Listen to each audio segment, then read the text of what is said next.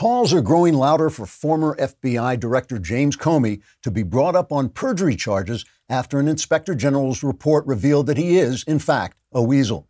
Comey had repeatedly claimed that he was not a weasel, including once when he was testifying before the House Judiciary Committee, which could be seen as perjury now that the IG's report has uncovered that Comey was not just a weasel, but a weaselly weasel of extreme weaselly weaselness.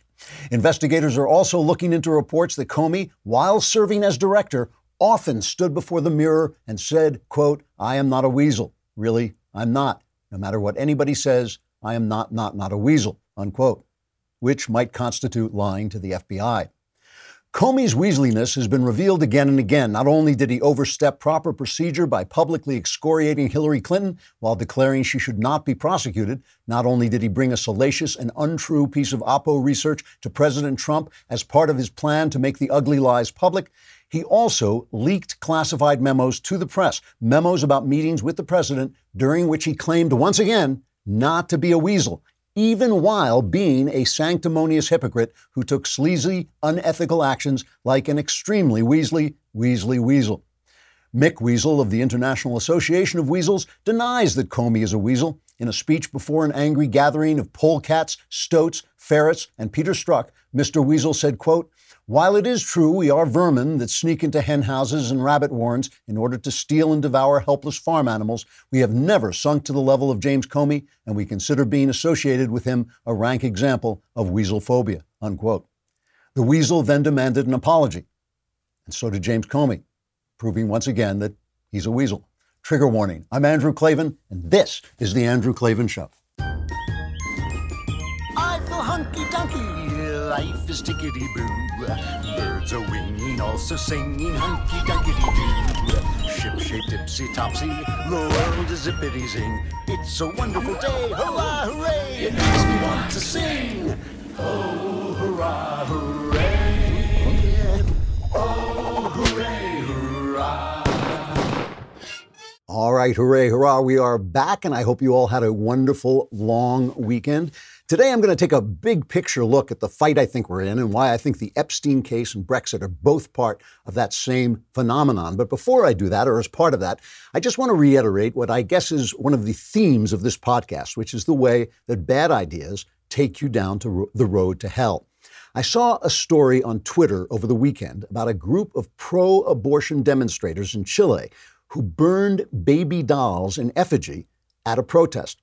I couldn't believe that was true. It sounded like one of those right-wing fantasies. So I decided to check it with a pro-abortion website. And I was saddened to see, yes, there was the video. It was true. And the website was making excuses for the protesters. After all, they were saying they weren't burning babies. They were just burning dolls.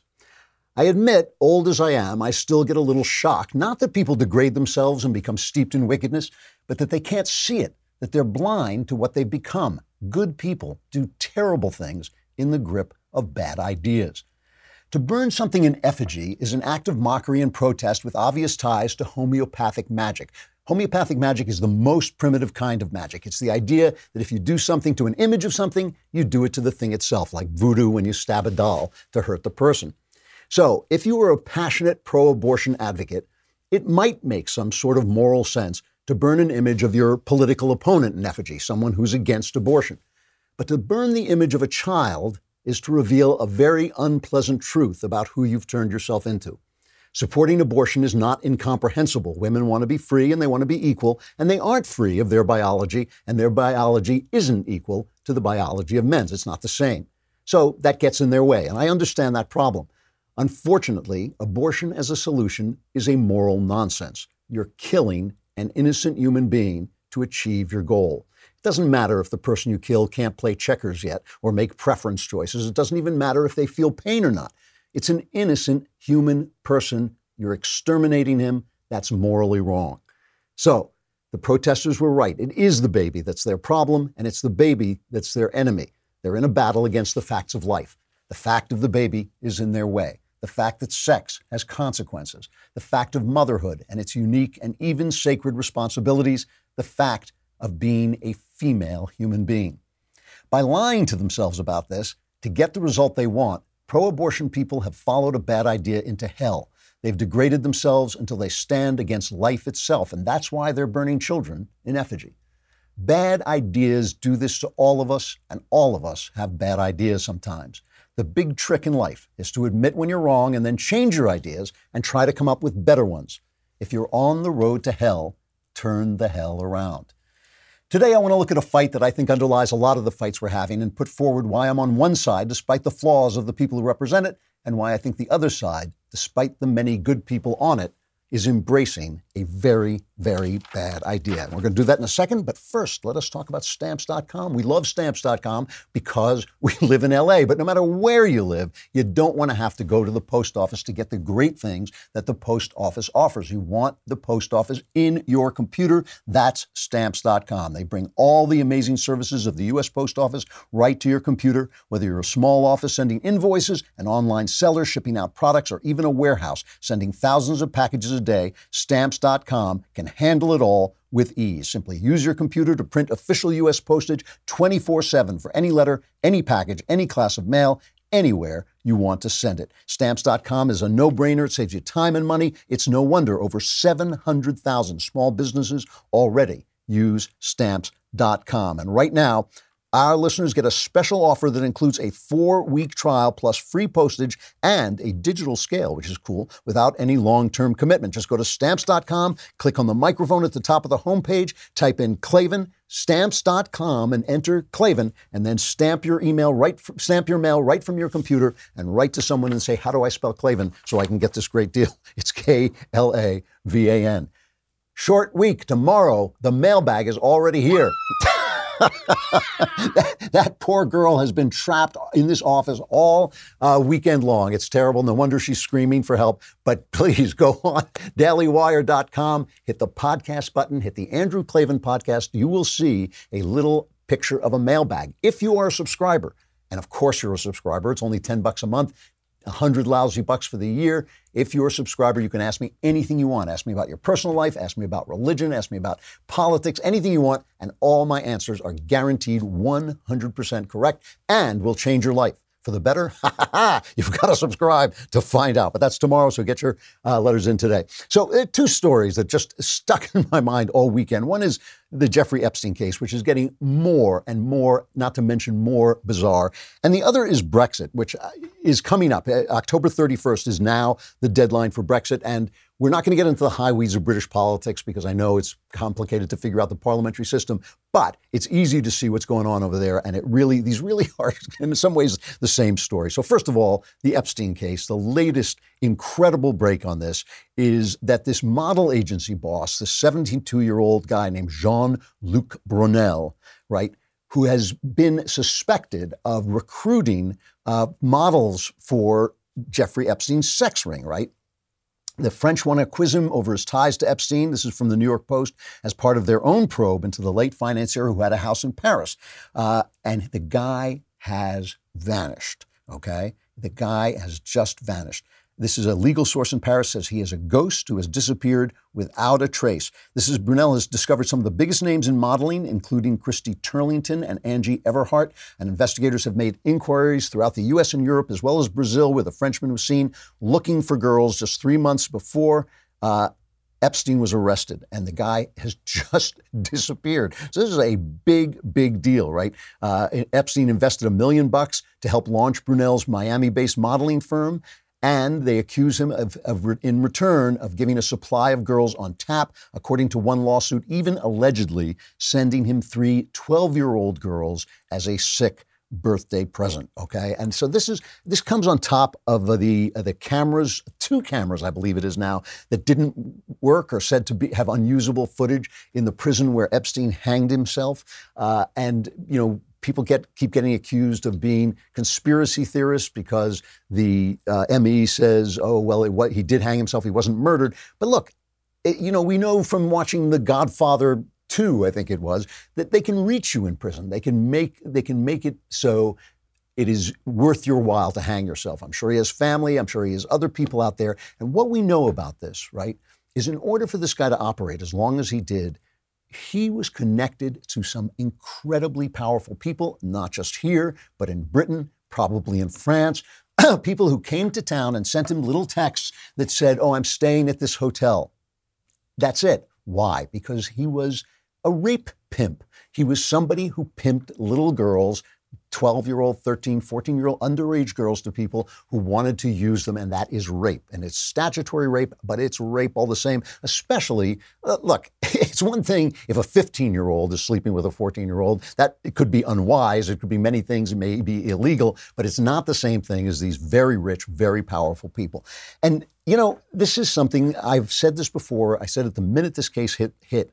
And I told you about the fact that Another Kingdom, which is coming up in October, early October, we're going to start to record it this week, in fact, that I plotted this novel years ago, and it is about a story so similar to the Epstein case that it's really remarkable. And I wasn't even thinking about the Epstein case when I wrote it, but I did notice that this is something that elites do. They use little girls and boys. They use little girls and boys for sex. People who get power do this. It is something that they do, and they do it, and they stop thinking about the fact that it's wrong, and they stop thinking about the power differential. That's what they stop thinking about. They stop thinking about the very fact they're abusing their power. You know, this audio tape, an audio interview of Quentin Tarantino talking to Howard Stern about Roman Polanski, has resurfaced on Jezebel, the website Jezebel. It's from 2003. It has come out before, but it's worth playing again. Remember, in 2009, Roman Polanski, who drugged and sodomized a 13-year-old girl. He gave her pills and booze and then sodomized her. And the girl who's now a woman, says she forgives him. She wants to let it go.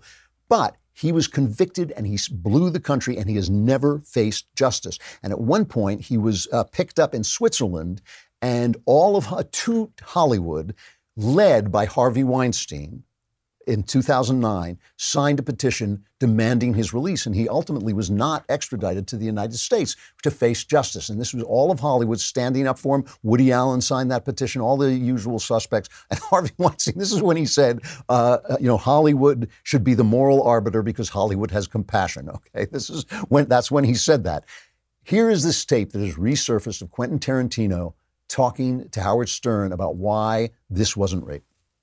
He didn't rape a 13-year-old. It was statutory rape. How can you defend?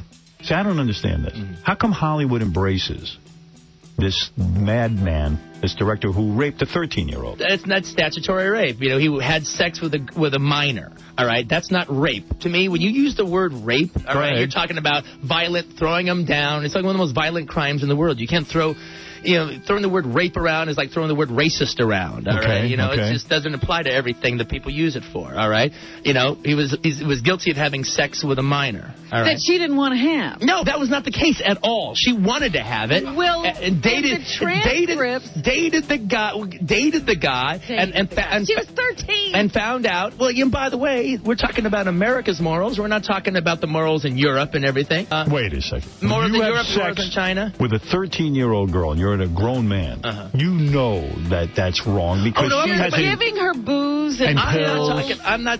Look, she was down with it. She was down with it. All right, we're going to talk about, I got to unpack this because there's a lot to it.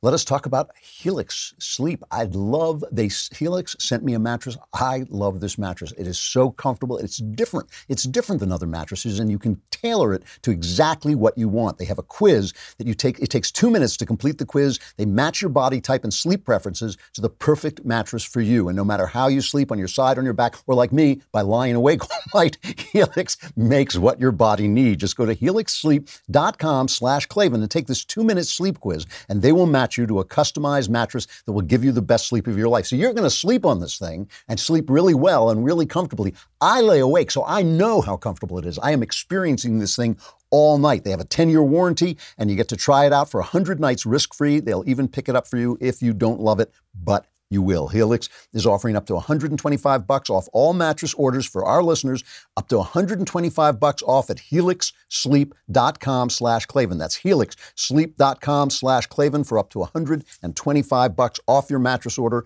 helixsleep.com/Klavan. And you can lie awake all night if you want to, like me, and just ask yourself, how do you spell Klavan? It's Klava.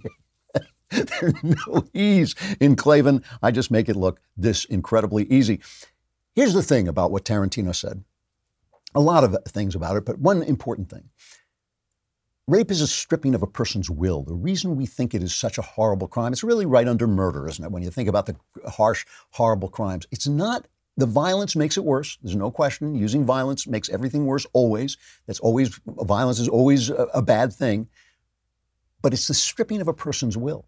If this is a point that's also in the first volume of Another Kingdom, is that the actions that you take in rape, theoretically, can be the exact same actions that you take in making love. You may not use physical violence. You might use a gun, say, to subdue somebody, or simply threats, simply intimidation, simply extortion, all the kinds of things. I'll give you this job if you have sex with me. All the kinds of things you can do to take away a person's will. The difference between rape and making love is the woman's will, because she is an independent individual who has the right to make decisions about what happens to her. That's the crime. That's the crime of rape. So when you do this to a 13-year-old who cannot make those decisions, when you do it with drugs and alcohol to boot, you are committing rape. And Tarantino is wrong. And what's so fascinating about this, if you go and see Tarantino's latest movie, he knows he's wrong, because the thing is, you can't tell an immoral story. Immorality will always catch up with you in a story, because people will react to it badly. They won't react the way you want them to.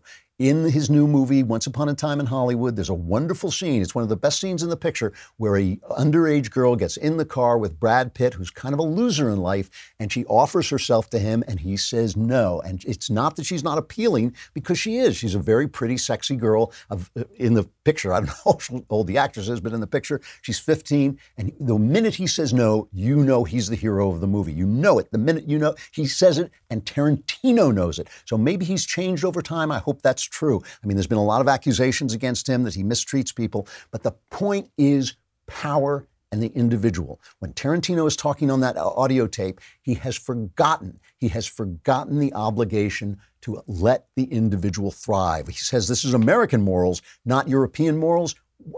What the hell is he talking about? We're far, far more puritanical than the Europeans. But we know, too, that this is what the whole country is based on. It's based on individual freedom. Rape deprives people of that freedom. And that's why what is happening in England right now is one of the biggest stories. October 31st is the deadline. I think we should all be watching it. And we don't watch it because it's England and it's far away, and what do we know? I'd rather hear, New York is just as far away from here as England is from New York, so we don't care that much about it. But still, it is a test of whether or not individuals can take back power. There's a wonderful, wonderful story article about this in the Claremont Review of Books by Christopher Caldwell. I think it's called "Why Hasn't Brexit Happened?"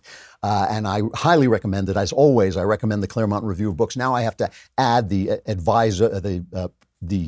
warning that my son is now an editor over there. But before he even thought of being an editor over there, I always told you that Claremont Review of Books is one of the great journals, and you can get a lot of it online for free, but you should subscribe if you can. But Caldwell has this article about this, where he explains what's going on.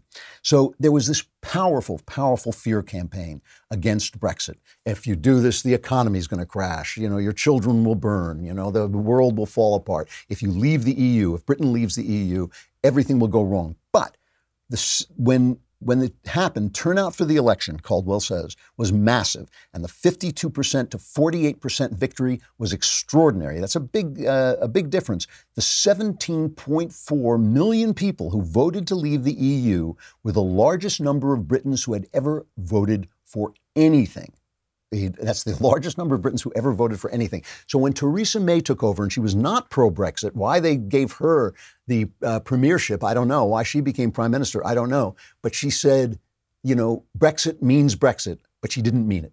And she got herself in such a tangle with the EU that by the time she was finished, leaving Brexit gave the Britons less power, less self-governance than staying would have given them. So she basically left her office in tears and in disgrace because she didn't do the one thing that the British people had demanded that she do. And all this stuff about, let's have another referendum, an old EU trick. They constantly want votes until they get the vote that they want, and then there are no more votes. So they know that that's a lie, and people won't fall for it this time.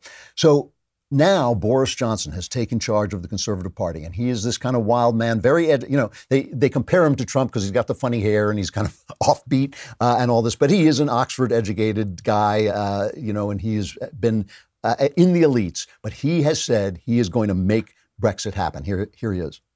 I want everybody to know there are no circumstances in which I will ask Brussels to delay.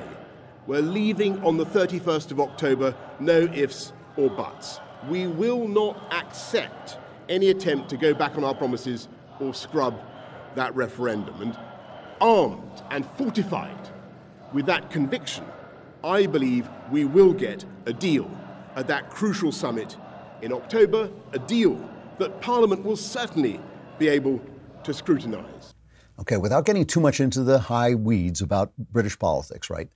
The thing is here is what he's saying is if we are willing to leave without a deal, and remember what the EU is, it's basically a series of trade negotiations that comes at a price, right? It comes at the price that Brussels gets to make your laws, okay? Brussels makes the law, and that basically can supersede British law, can supersede national law in certain circumstances.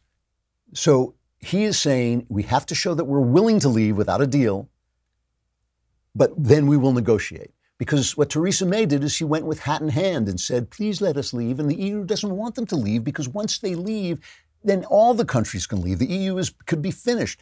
People want to govern themselves. So here's the difference. And Caldwell just makes this case. So what's happening now is they're starting to try to pass laws that will keep him from leaving on the 31st, that will delay the vote again. And what Johnson has said is, if you do that, if you try to stop me, I'm going to hold a general election. Okay, this is obviously part of the parliamentary idea. He can hold a general election, which he believes will give him more strength in Parliament. And Tony Blair is in a panic because the left is now run by this horrible guy, Jeremy Corbyn. He's an anti-Semite. He's a communist, basically. And Tony Blair says, no, don't go for the general election. Laying a trap to seem as if pushed into an election whilst actively preparing for one. And they do this because they know there are two issues in British politics, not one, and we should be frank about it. One is Brexit, the other is the Corbyn leadership. It is the interplay between these two issues that has really shaped and defined British politics over the past 3 to 4 years. Boris Johnson knows that if no-deal Brexit stands on its own as a proposition, it might well fail. But if he mixes it up with the Brexit question and the Corbyn question together in a general election, he could succeed, despite a majority being against a no-deal Brexit, because some may fear a Corbyn premiership more. Now remember, that's easy to understand. He's mixing up the Corbyn question with the Brexit question, and Blair doesn't want that to happen because he believes that he can defeat the no-deal Brexit. But to defeat the no-deal Brexit, remember, just takes away Boris Johnson's negotiating power. His negotiating power is that he's willing to leave. And without the no-deal Brexit, he may not do a no-deal Brexit, but without that, he can't negotiate the Brexit at all. And so what they're really trying to do is they're trying to stop Brexit from leaving the EU. Why? That's the question. And what does that have to do with the Jeffrey Epstein case? I'll tell you in just a second. But first, let's talk about Wise Foods. Wise Foods it's a company that takes an innovative approach to providing dependable, simple, and affordable freeze-dried food for emergency preparedness and outdoor use. You need this. Why? Because wherever you live, there is always some disaster that could happen that first responders may not get to you for a long time. It could be hours, it could be days, it could be weeks. You got to have food on hand. It doesn't mean the end of the world. It just means for the next 2 days, 3 days, you got to be able to feed your family. When government resources are strained, it can be a long time. You can't rely on somebody else. You can't rely on the government. You have to rely on yourself. You can't know what tomorrow may bring, but you can have peace of mind knowing that you'll be ready for it. Don't put yourself in a situation where you need something you don't have. Get prepared today. This week, my listeners can get any Wise emergency or outdoor food product at an extra 25% off the lowest marked price by using the promo code, you guessed it, Klavan at checkout at wisefoodstorage.com or by calling 855-474-4088. 888-84, where they still may ask you how to spell Klavan. The shipping is free. Wise has a 90-day no questions asked return policy, so there's no risk in taking the initiative to get yourself and your family more prepared today. Promo code Klavan at wisefoodstorage.com to get any Wise emergency or outdoor food product at an extra 25% off and free shipping. When emergency strikes, you have to know how to spell Klavan, Klavan. So Christopher Caldwell in the Claremont Review of Books points this out, that the transfer from British parliamentary law to EU law is a transfer from democracy, from parliamentary democracy to court law. And what does he mean by that? The British don't have what we have, a Supreme Court. They have the House of Lords a little bit and want to get into that. But basically, when the Parliament passes a law, that's the law. No judge can strike the law down, not like we have. We can strike the law down because we have that overarching written constitution against which laws can be judged. So the British Parliament is more democratic in some ways than our Congress. You send a guy, you delegate a guy to govern the country for you. You give him the power for you. You say, you are representing me in my little locale to go in and vote for me and my neighbors as my representative. That's representative democracy.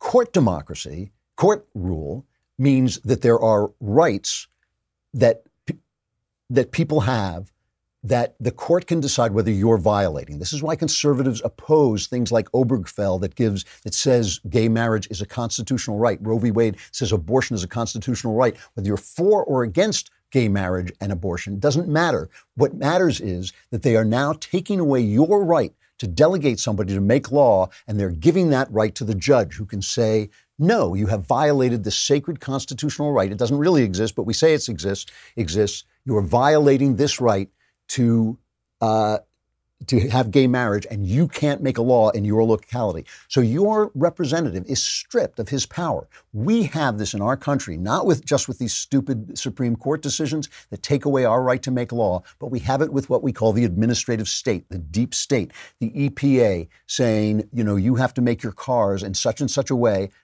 That's the law. We made that law. We don't represent anybody. And there's an old theory about this, that you can't delegate your delegated powers. In other words, if we delegate Ted Cruz or Joe Biden to represent us in the Senate, he can't then delegate the power that we delegated to him, because then we're no longer being represented. And that's what's happened here. That's how we've lost our constitutional rights. And that's what's happened in Britain with the EU making law that is then decided by judges. And what Caldwell points out is that judges represent the elite. Doesn't mean they don't make judgments according to their morals. It means they come from the best schools. They are credentialed people who rise to power, and we are now being governed by the elite. And that's what all this is about. That's why you're getting guys like Donald Trump, who is such a loose cannon. Why you're getting people like Boris Johnson, also a loose cannon, because it's hard to find people who are not in the elite who will take the elite on. This is why Donald Trump is not the enemy. I've told you a million times, I have all kinds of problems with Donald Trump, but he's not the enemy. He's not the thing I'm afraid of. I'm afraid of people in power who no longer remember that the individual has rights, that a little girl has a right not to be raped, and it's your responsibility not to attack her. It's your responsibility. She hasn't got the power. She hasn't got the decision-making power. And the elites lose track of that. If they didn't lose track of that, Epstein and Harvey Weinstein would not have operated with the full knowledge of everyone around them for all those years. They lose track of it. People in power lose track. Power corrupts. And the power has corrupted the EU. That's why they're holding on to Britain. And that's why people in Britain, the elite in Britain, are holding on. And that's why they're calling the people deplorable who voted against them. More people voted for Brexit in Britain than any number of Britons have ever voted for anything. And here with Donald Trump, that's why they're calling you deplorable. That's why they're calling you white supremacist. It is about power. It is about the power of a small group of people over the rest of us. And the thing is, that is also why I keep arguing that we as conservatives, we who believe in the individual, also have to stand up for the poor, also have to stand up for the little guy. Because listen, the elites buy them. The elites buy them. They say, we'll give you stuff. We'll give you guaranteed income. We'll give you guaranteed health care. We'll take away your debts. We'll pay off your debts by taking the money from the middle class and giving it to you. We have to find better ways to do that, better ways to handle it. That's why I know, everybody yells at me every time I take down Ayn Rand. I did it in the mailbag last week. I took down Ayn Rand, and yes, I heard from all the people what an idiot I am. But no, I love capitalism. I support capitalism. I don't worship capitalism. I worship the God of the least of us, and conservatives have to take those people into account as well if we are going to get people back to the point where they are willing to govern themselves. This is all about the power of the elites. Steve Bannon, he's not the favorite person of the Daily Wire. Obviously, Ben and Steve Bannon have a long history and hate each other. But Steve Bannon once said, if you think they're going to give you your government back without a fight, you're kidding yourself. That is absolutely true. These are who our elites are. They have failed us. They have failed morally, and we need to take power back the way it was supposed to be when our Constitution was written. Got a great guest coming up, but I got to say goodbye to Facebook and YouTube. Come over to dailywire.com. While you're there, subscribe for the simple reason that you have the money. We want your money. Give your money to us, and then you can be in the mailbag tomorrow. Hit dailywire.com, hit the podcast button, hit the Andrew Klavan podcast, hit that mailbag button, ask me anything you want. I will solve all your problems. That's pretty good for 10 lousy bucks a month.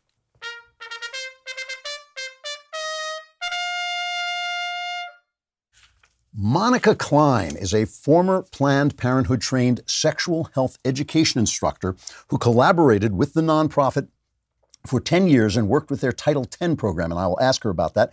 She now runs It Takes a Family and uses her experience to encourage parents to reclaim parenthood and become their children's greatest advocates and educators. Monica, thank you so much for coming on. I appreciate it. Hi, thanks for having me. It's a pleasure. First, could you explain what Title X is and what it means to be a Title X educator? Sure. Well, Title X is family planning. So the whole purpose of Title X is to have healthy families, healthy moms, and healthy babies. And it's really for planning out and spacing their children. And from the beginning of Title X, abortion has never been considered a pregnancy option for family planning. So really nothing has changed. Abortion should not be, Title X does not support abortion, nor are you supposed to refer for abortion when you have Title X money. So you were working for Planned Parenthood, which is largely in the business of abortions, and you were teaching Title X family planning to people. What were you teaching them? So actually, I was an HIV prevention educator, Okay. And I was hired by a different organization, but I did eventually become a Title X training manager through a national training center. And so my job was to train all Title X clinics about the regulations and key concepts of the grant. But from the very beginning of my career, 10 years of working in family planning, Planned Parenthood trained me on how to educate teenagers. And so what they taught me was basically to really expose children to all sorts of sexual behavior. Their rationalization for this is that it's about prevention, that we need to teach them about sexually transmitted infections and HIV and pregnancy and how to avoid pregnancy, which I think is public health. But the other piece of it is to expose those kids to explicit details about sex that really normalize sex at a really young age, which really the kids were placed in found themselves in really high risk behaviors, which really grooms those kids to be future customers of Planned Parenthood. Wow. Long-term customers. Okay, so now you're obviously not advocating sexual ignorance for children, but you're saying that specifically this form, the things you were teaching were essentially normalizing behaviors that were dangerous to the children. That's what you're saying? Yes.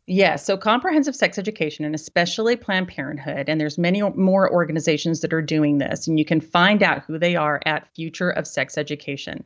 And they basically believe that young people have sexual rights apart from what their parents teach them. And they do believe that we should normalize all sexual behavior. Otherwise, we're judging people if we do not normalize all sexual behavior. But the problem, we already know what the problem is with that, but especially for young people. So it's really changing their attitudes about sex at a very young age. So they're just really being fed this, and they're being indoctrinated really into this high risk behavior, and really that just means a dependency on Planned Parenthood as future customers for more condoms, contraception, testing, treatment, as well as abortion. So you left obviously, and you've started. It Takes a Family. What are you recommending now? What are you teaching now? So this is what I learned from Planned Parenthood in all those 10 years. And this is a direct quote from multiple clinics. Parents are a barrier to service. They know that parents are one of the most powerful influences over their children. Wait, can I just I have to stop you just a second. Do they actually say those words to you? Yes, and I'll explain the rationalization. Okay. So they said that when parents find out that their children are accessing services at a Planned Parenthood, parents' natural instincts to protect their children kick in, and they ensure that that child does not go to Planned Parenthood again. And the parent starts to educate the child instead. So Planned Parenthood will go through to any extent to ensure that parents are not part of these services. They do not want parents to be involved in their children's sex education. The only good parent to a Planned Parenthood is one who agrees in the same ideology of having young people be sexually promiscuous throughout their youth and into adulthood. But otherwise, they do see that parents are a barrier to service. It keeps children out of their clinics. Wow. So that's why I created It Takes a Family. Because obviously they know that parents are powerful. They know that parents have great influence over their children, and we want to protect our children. So, but the problem is so many parents have checked out, or they feel like they're not equipped to talk about this information. So what my organization does is, families invite me into their communities, and I will teach parents the best ways to teach their children, because I believe this information needs to be taught at home by their parents. So you're teaching parents what to teach their children, which then, of course, they can decide what they want to take and what they don't want to take. There's got to be, in young people, I know that boys are crazy and boys will do anything, but there's got to be, at least in girls and probably in some boys, some sense that this is dangerous stuff. I mean, that maybe they don't want to treat their bodies this way. In other words, you must be, to teach them all this stuff and normalize all this stuff, in some way putting pressure on them to do something that they might naturally not want to do. I'm so glad you said that. The children are inhibited when you start this education. And a big part of those curriculums are to break down those inhibitions.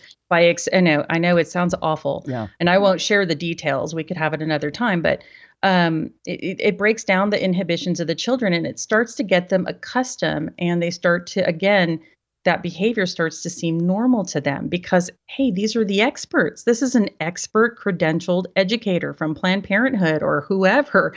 And so they begin to trust that individual instead of their parents. But you're right. Actually, there are studies that have shown where the youth have said that this kind of sex education puts more pressure on them to have sex than even their peers or media. Wow. They also say that parents are their greatest influencers. And so they really welcome, teenagers have said that they welcome having their parents talk to them about this information. And the parents are being essentially taught by the culture itself that if they don't like certain behaviors, then they're being judgmental. You said you weren't going to give me details, but give me an example of how you break down a kid's inhibition. So one of the first things, it's called an icebreaker. I now call it the first step is to break down inhibitions, is you walk into the classroom and you say, yeah, we're going to talk about sex. I know it sounds a little uncomfortable, but we're going to, there's no judgment in this classroom. So let's do something fun. Well, I'm going to write on this whiteboard, or you can get a marker and come up to the board. And I want you to just write down every slang term you can think of for body parts or for a sexual activity.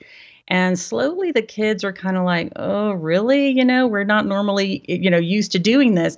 But they start to get into it. People are giggling. They start to, even the quiet kids are starting to kind of loosen up a little bit with this. And really, the way I talk to people about this today is that just imagine how, this is very similar to what a predator would do, exposing children. That's absolutely true. Yeah. It exposes children to sexually explicit information, and then they start to, and they giggle about it. So they kind of break down the inhibition so that the predator can go on to the next step of becoming sexually active with the children. And so really this icebreaker and just the whole curriculum of exposing children to different kinds of sexual activity is really breaking down their inhibitions. I'm running out of time, but I just want to know, is there data that shows that this is damaging to people? Is there data that shows that kids are affected by this in such a way that they become more sexually active and more endangered? There are. And of course, Planned Parenthood and the people who have produced this data as well are always, fighting with one another. But there is data that shows that when children become sexually active at a young age, for example, that have higher rates of depression and suicidal ideation. That many of them through polls have actually said that they regret becoming sexually active and they wish they had waited. So we're seeing that, yes, sexual activity at a very young age is harming them, not only emotionally, mentally, but even physically. Monica Klein, I thank you so much for coming on. It's really an education for me. I'm sorry to hear some of this. It Takes a Family. How can people find this? Currently, they can go to monicaklein.com or they can email me at hello@monicaklein.com. Thank you very much for coming on. I really appreciate it. Thank you for having me. All right. I have to recover a little bit from that. I've been just absolutely stunned. But that's what I was talking about at the opening, that bad ideas take you down bad roads. And even nice people wind up going down those roads without knowing what they've become, without realizing what they've become. Final reflection. I was at the Hollywood Bowl. Had a wonderful time. I thank Josh Kerr for bringing us and letting us share his seats. And they did a tribute to John Williams, who conducts the LA Philharmonic and who wrote so many great soundtracks. He wrote Star Wars. That's the big one, is Star Wars. I think he also did E.T. So everybody shows up with these lightsabers, right? They wave the lightsabers. And, it was really an interesting experience because on the one hand, it was delightful. It's delightful to have people in LA come together. It's a big city. It's nice that they come together to appreciate music. And it's nice that they come together to appreciate the Philharmonic, which does a whole, all through the summer, the Hollywood Bowl does all these different things, which include Beethoven and include movie themes and all this. But at the same time, every time I see the devotion that Star Wars, that fans have. And this is not, believe me, this is not an attack on Star Wars fans at all. I am touched by the fact that I know that Star Wars started out as a sort of tribute to the old Flash Gordon films. George Lucas loved these Flash Gordon films. They all started, I think it was the Emperor Ming was always taking over the universe, and Flash Gordon was always going to fight them. And they always started with that scroll that you're probably familiar with from Star Wars, where the story is, the story till now unfolds and kind of scrolls into the background, just like it does in Star Wars. That's an imitation of that. And as he went forward, Lucas, incorporated other influences. The great Japanese filmmaker Akira Kurosawa was part of his influences, and of course Joseph Campbell, whom I've read, I think, virtually everything that Campbell has ever written, who wrote about mythology and what mythology means, and he wrote a famous book called The Hero with a Thousand Faces, which talks about the meaning of the kind of monomyth, what James Joyce called the monomyth, the one myth that all myths sort of partake of, and Lucas incorporated those ideas into Star Wars. I believe Campbell was actually a consultant on it, and brought those heroic ideas and what the hero means into that story.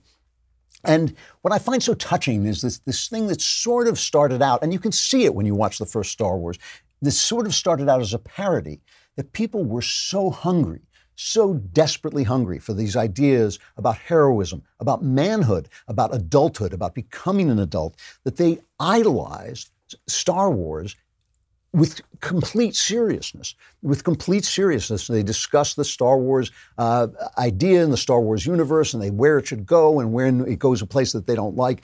And it just shows you how hungry people are for these ideas. And these ideas are built in to the mythology of the Greeks, the mythology of the Romans, and certainly in a new and fresh and completely revolutionary way into the stories of Christianity, which, as C.S. Lewis said, was the myth that really happened, the myth that was actual reality. And what's sad to me is that there are not enough artists who can incorporate those ideas into stories that are adult and complex. The only movie I can think of that actually talks about real heroism in a complex and deep and human way recently that was a great movie was American Sniper by Clint Eastwood. And there's such a need to, once you become an adult, there is a need to maybe leave some of these heroes behind that are so pure and so perfect and that live in a universe that doesn't exist, and remind people of what it looks like to be a hero in a world that does exist and how complex it is and how it doesn't make you perfect and it doesn't make you anything except a hero. And that's why American Sniper is such a good film. And that's why I'm sort of sometimes sad when I see Star Wars fans that they have nothing to move on to, that even as they grow older and then grow old, they still cling to what is essentially a fantasy film. Not that that's not an attack on them or on the film. It's simply to say that with that, we also need a deeper version of the heroic story that I think is really lacking from American culture, which is why so many films are about superheroes and so few films are any good. So anyway, those were just my reactions to listening to wonderful music, wonderful evening at the Hollywood Bowl that I thoroughly enjoyed. But it does remind me of the need for something that's missing in American culture, which is complexity and depth and adulthood and heroism. I got to go. Tomorrow is the mailbag. Don't miss it. I'm Andrew Klavan. This is The Andrew Klavan Show.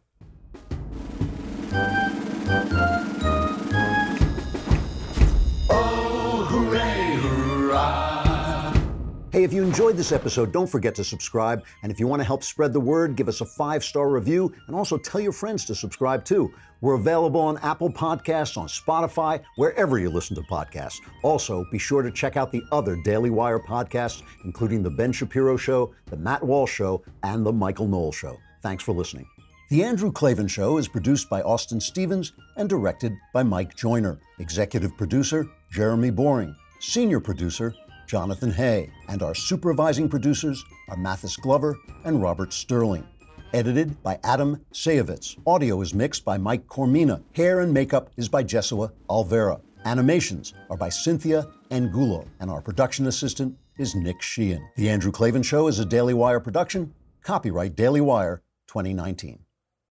On the Matt Walsh Show, we're not just discussing politics. We're talking culture, faith, family, all of the things that are really important to you. So come join the conversation.